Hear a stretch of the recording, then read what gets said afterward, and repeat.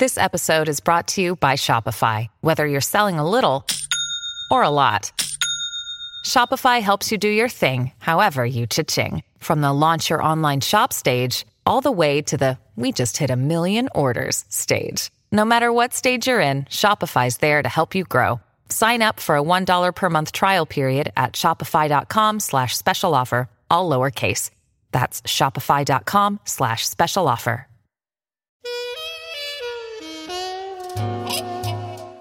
The peaceful English village is the heart of so many classic crime stories that it's really a character in itself. Especially pre-1945, a village can be the world in miniature, with its own class hierarchy and rumour mill. And most importantly, a sleepy country village comes with an expectation of calm and of untroubled innocence. Nothing bad could possibly happen here, the inhabitants say to each other. Until the village's resident poison pen gets to work, that is, using their missives to expose the undercurrents of vice and malice hidden beneath the serene exterior. Such campaigns of anonymous letters are a staple of classic crime fiction, with writers like Agatha Christie, Dorothy L. Sayers, Patricia Wentworth, and plenty more using them as a way of ratcheting up the tension and psychological drama. But these letters are far more than just a convenient narrative device, and their damaging effects are not just confined to crime fiction. And that's why today we're diving into the murky, nasty world of the poison pen.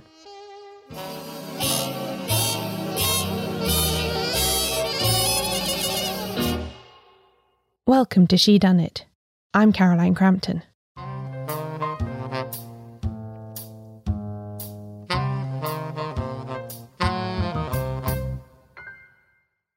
On the surface, the poison pen letter appears to be a trivial thing.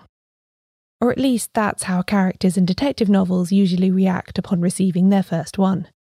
They exclaim over it at breakfast, perhaps showing it around to their companions and making light of it together.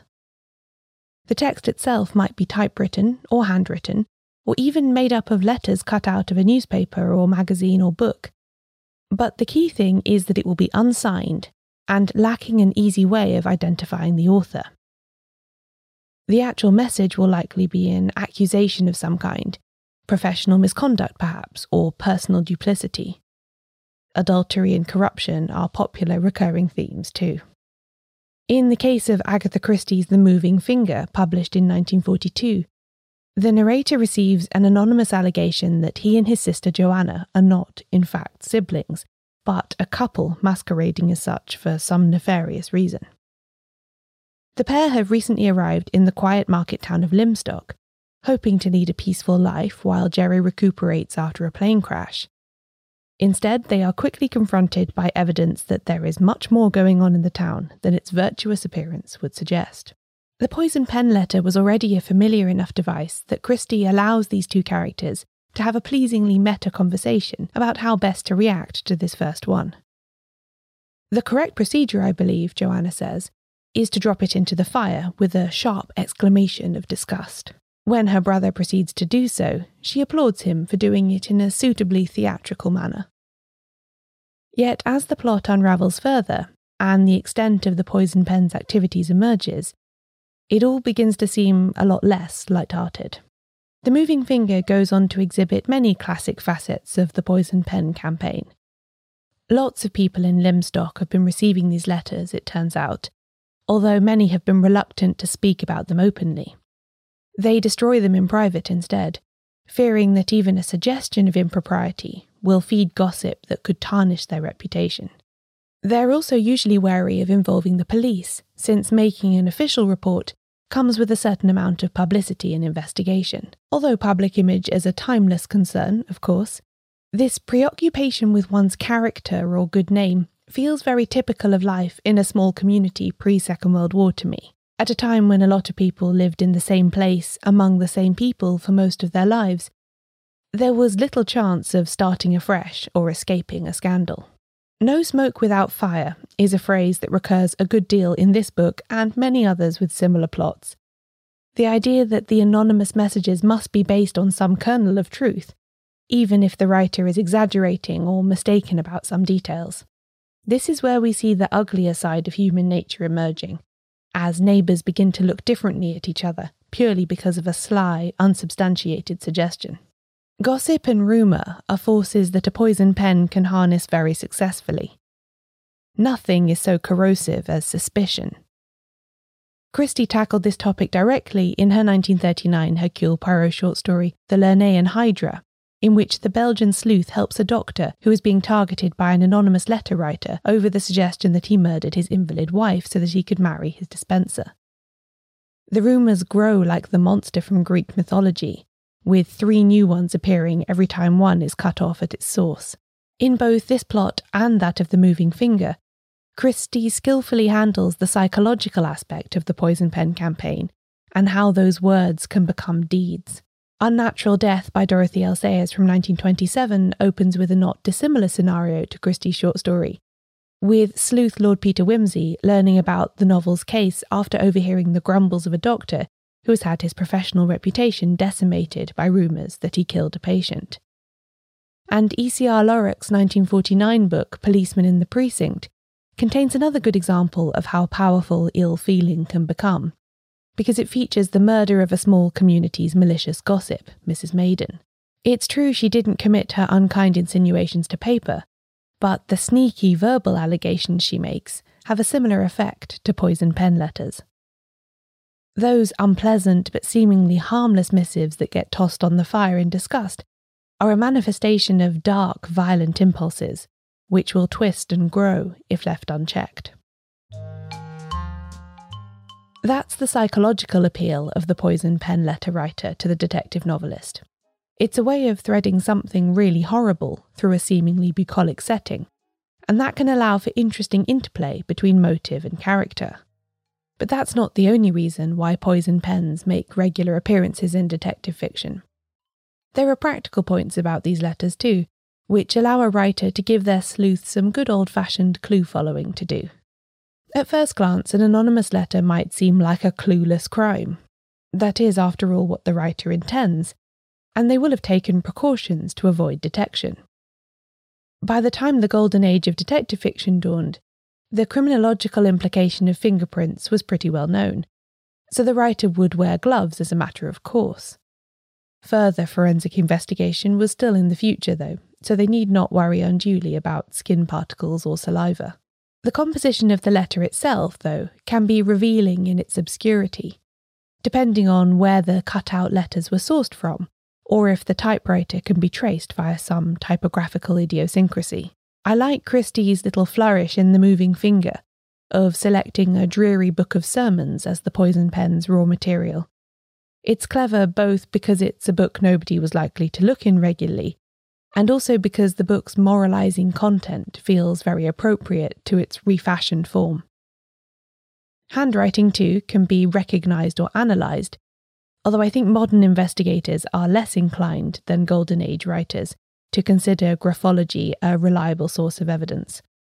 However, this matters little in stories where the real frisson of the poison pen plot stems from the fact that the perpetrator is known to the victims, among us, all along.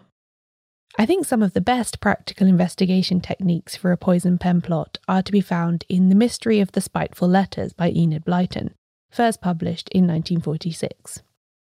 Yes, this is a book aimed at younger readers. It's part of Blyton's 5 Find Outers series, which she wrote from 1943 to 1961, and which all feature the crack sleuthing team of Larry, Fatty, Pip, Daisy, Betts and Buster the dog. But it's also a great poison pen mystery, and one that easily holds its own against plenty of stories aimed at adults. The 5 Find Outers are drawn into this poison pen mystery after Gladys, the housemaid at Pip and Betts's home, receives a letter revealing supposedly shameful information about her upbringing, which in turn causes her to resign from her job. Feeling that this is unfair, the 5, and Buster, set out to track down who is sending nasty anonymous communications. A classic concealment job has been done on the posting of these letters by sending them from a nearby town, so the 5 focus their attention on the logistics of this in order to narrow down the suspects. The bus doesn't run very often, so who could have caught it and still post the letter in time for the midday collection? It's a method that much older sleuths would do well to remember. When you know how, you know who. And there'll be more on that after the break.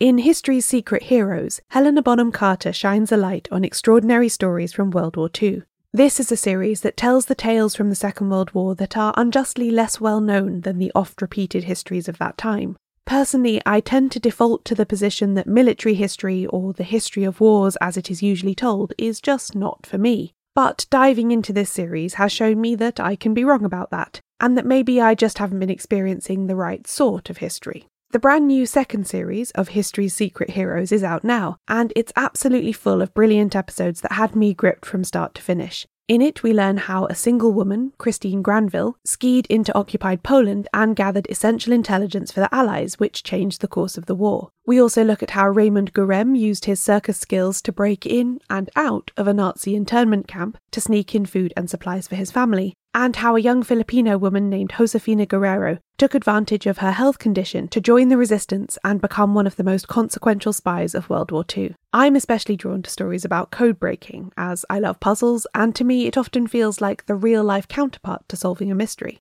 I loved the episode called The Unbreakable Navajo Code, about a group of Native American soldiers who devised a code for the Allies' use. And I also really enjoyed the one about Emily Anderson, an Irish cryptanalyst who worked both at Bletchley Park in the UK and then in Cairo to decrypt vital intelligence. Helena Bonham Carter voices all of these episodes in a way that makes you feel like they're just being whispered directly into your ear by someone who really knows how to tell a dramatic tale to full effect. There are experts interviewed, but also friends, family members and witnesses, so each story feels personal and intimate as well as historically significant. Episodes will be released on Mondays wherever you get your podcasts. But if you're in the UK, you can listen to the full series now, first on BBC Sounds.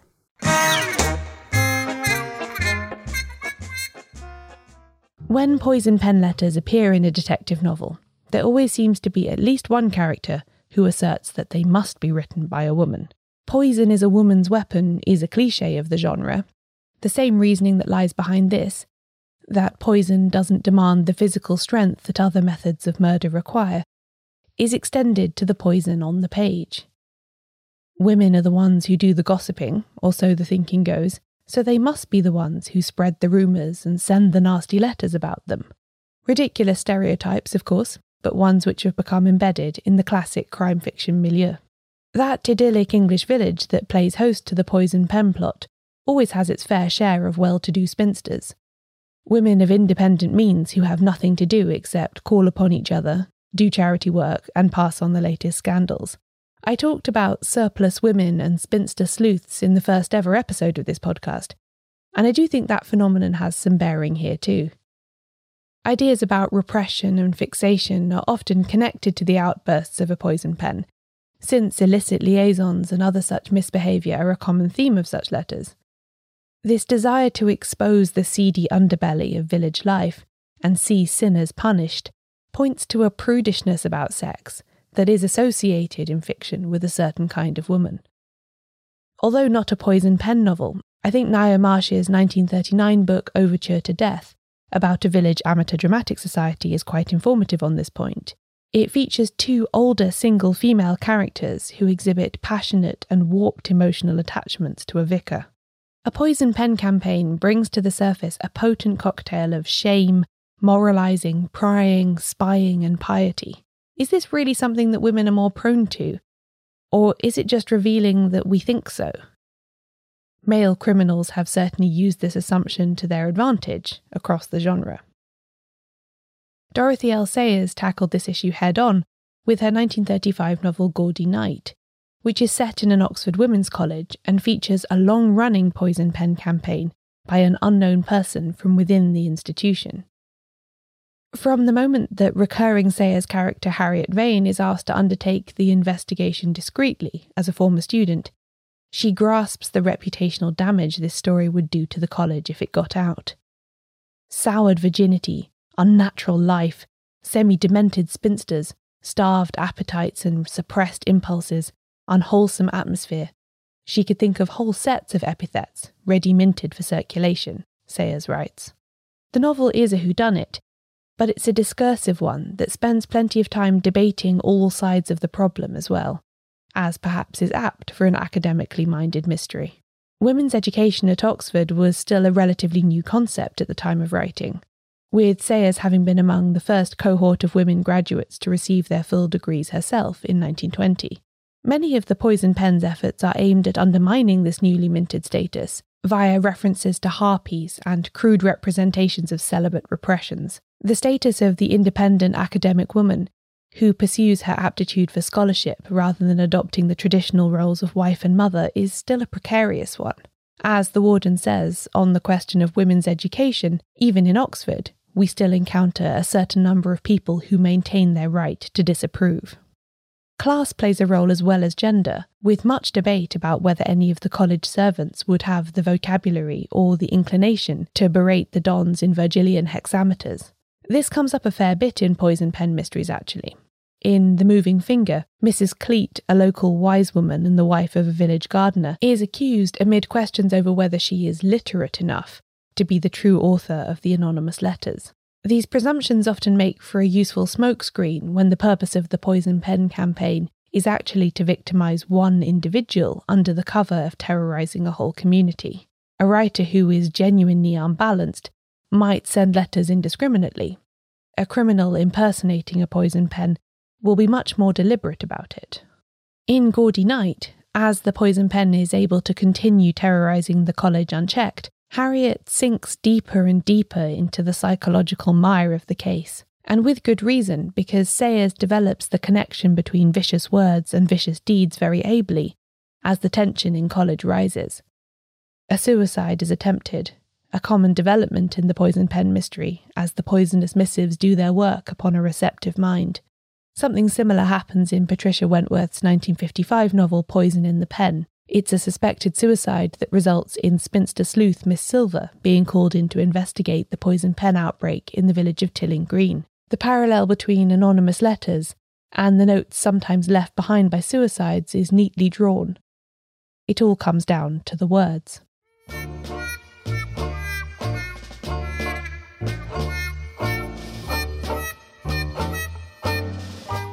Before I started researching this topic, I thought that poison pens were mostly a convenient trope used by detective novelists to the point of cliché. Like elaborate mechanisms that kill behind locked doors, I assumed they were more common in fiction than in fact. But a swift search through the newspaper archives proved me very wrong. The first half of the 20th century is absolutely full of accounts of real-life poison pen mysteries. Here's just a few headlines to show you what I mean. Poison Pen Letters, remarkable story of wrecked homes and society victims. Pall Mall Gazette, 12th of May 1923. New Poison Pen Mystery, police busy on fresh clues. From the Sunday Post, 26th of October 1924. Mystery of Scottish Poison Pen, Glasgow tenants persecuted. From the Dundee Evening Telegraph, 15th of February 1935. Poison Pen at work, husband and wife threatened in letter. From Northern Whig, 12th of March 1928.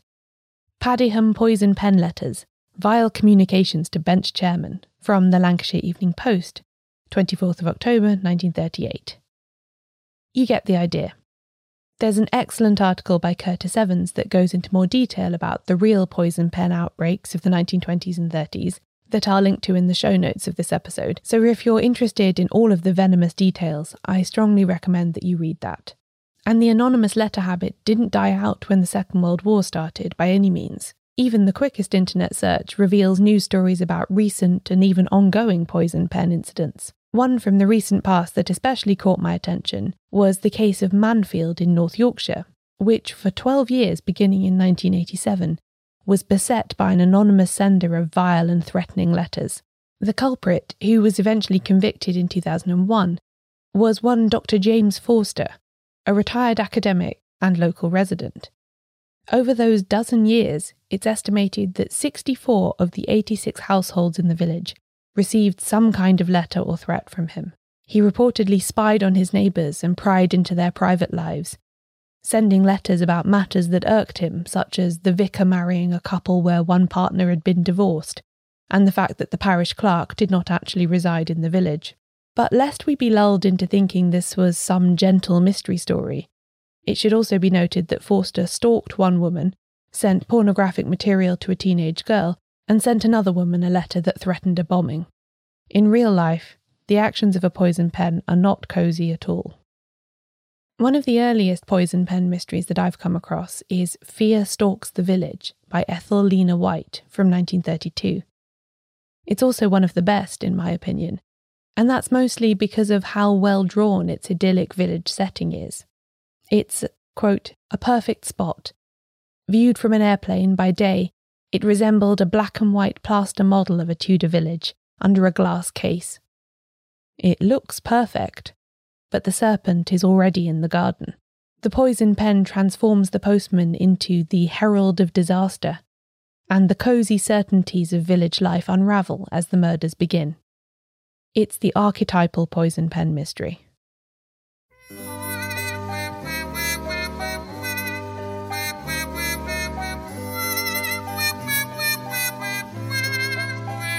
The popularity of the poison pen as a plot device coincides neatly with the golden age of detective fiction, peaking in the years between the First and Second World Wars.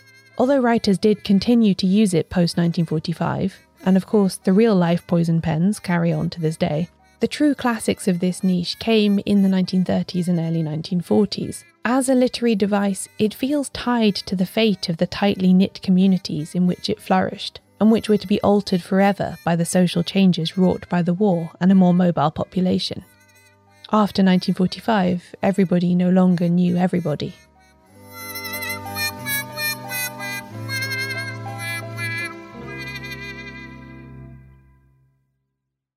The village changes. The chilling aspect of the poison pen letter is that it is written by a faceless other who is also somebody you know. An influx of strangers rather dilutes the effect.